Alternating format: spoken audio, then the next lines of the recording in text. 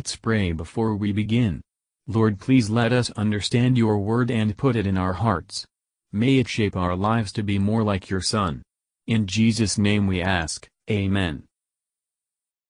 Chapter 5. Then came all the tribes of Israel to David unto Hebron, and spake, saying, Behold, we are thy bone and thy flesh. Also in time past, when Saul was king over us, thou wast he that leddest out and broughtest in Israel. And the Lord said to thee, Thou shalt feed my people Israel, and thou shalt be a captain over Israel. So all the elders of Israel came to the king to Hebron, and King David made a league with them in Hebron before the Lord. And they anointed David king over Israel. David was 30 years old when he began to reign, and he reigned 40 years. In Hebron he reigned over Judah 7 years and 6 months. And in Jerusalem he reigned 33 years over all Israel and Judah. And the king and his men went to Jerusalem unto the Jebusites, the inhabitants of the land, which spake unto David, saying, Except thou take away the blind and the lame, thou shalt not come in hither, thinking, David cannot come in hither. Nevertheless David took the stronghold of Zion, the same as the city of David. And David said on that day, Whosoever getteth up to the gutter, and smiteth the Jebusites, and the lame and the blind, that I hated of David's soul, he shall be chief and captain. Wherefore they said, The blind and the lame shall not come into the house. So David dwelt in the fort, and called it the city of David. And David built round about from Millo and inward. And David went on and grew great, and the Lord God of hosts was with him. And Hiram king of Tyre sent messengers to David, and cedar trees, and carpenters, and masons, and they built David an house. And David perceived that the Lord had established him king over Israel, and that he had exalted his kingdom for his people Israel's sake. And David took him more concubines and wives out of Jerusalem, after he was come from Hebron. And there were yet sons and daughters born to David. And these be the names of those that were born unto him in Jerusalem: Shammua, and Shobab, and Nathan, and Solomon, Ibhar also, and Elishua, and Nepheg, and Japhiah, and Elishama, and Eliada, and Eliphalet. But when the Philistines heard that they had anointed David king over Israel, all the Philistines came up to seek David. And David heard of it, and went down to the hold. The Philistines also came and spread themselves in the valley of Rephaim. And David inquired of the Lord, saying, Shall I go up to the Philistines? Wilt thou deliver them into mine hand? And the Lord said unto David, Go up, for I will doubtless deliver the Philistines into thine hand. And David came to Baal Perazim, and David smote them there, and said, The Lord hath broken forth upon mine enemies before me as the breach of waters.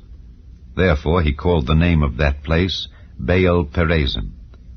And there they left their images, and David and his men burned them. And the Philistines came up yet again, and spread themselves in the valley of Rephaim. And when David inquired of the Lord, he said, Thou shalt not go up, but fetch a compass behind them, and come upon them over against the mulberry trees.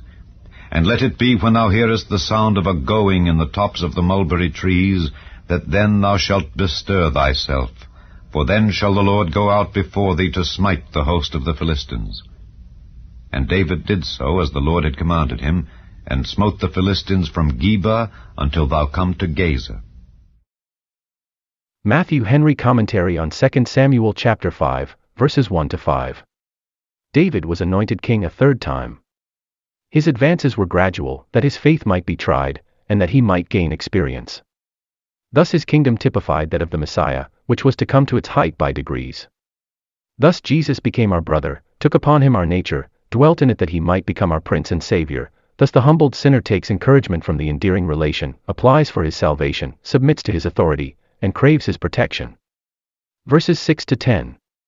The enemies of God's people are often very confident of their own strength, and most secure when their day to fall draws nigh. But the pride and insolence of the Jebusites animated David. And the Lord God of hosts was with him. Thus in the day of God's power, Satan's stronghold, the human heart, is changed into a habitation of God through the Spirit, and into a throne on which the Son of David rules, and brings every thought into obedience to himself. May he thus come, and claim, and cleanse, each of our hearts, and, destroying every idol, may he reign there forever. Verses 11 to 16. David's house was not the worse, nor the less fit to be dedicated to God, for being built by the sons of the stranger. It is prophesied of the gospel church, the sons of strangers shall build up thy walls, and their kings shall minister unto thee. Isaiah 60 verse 10.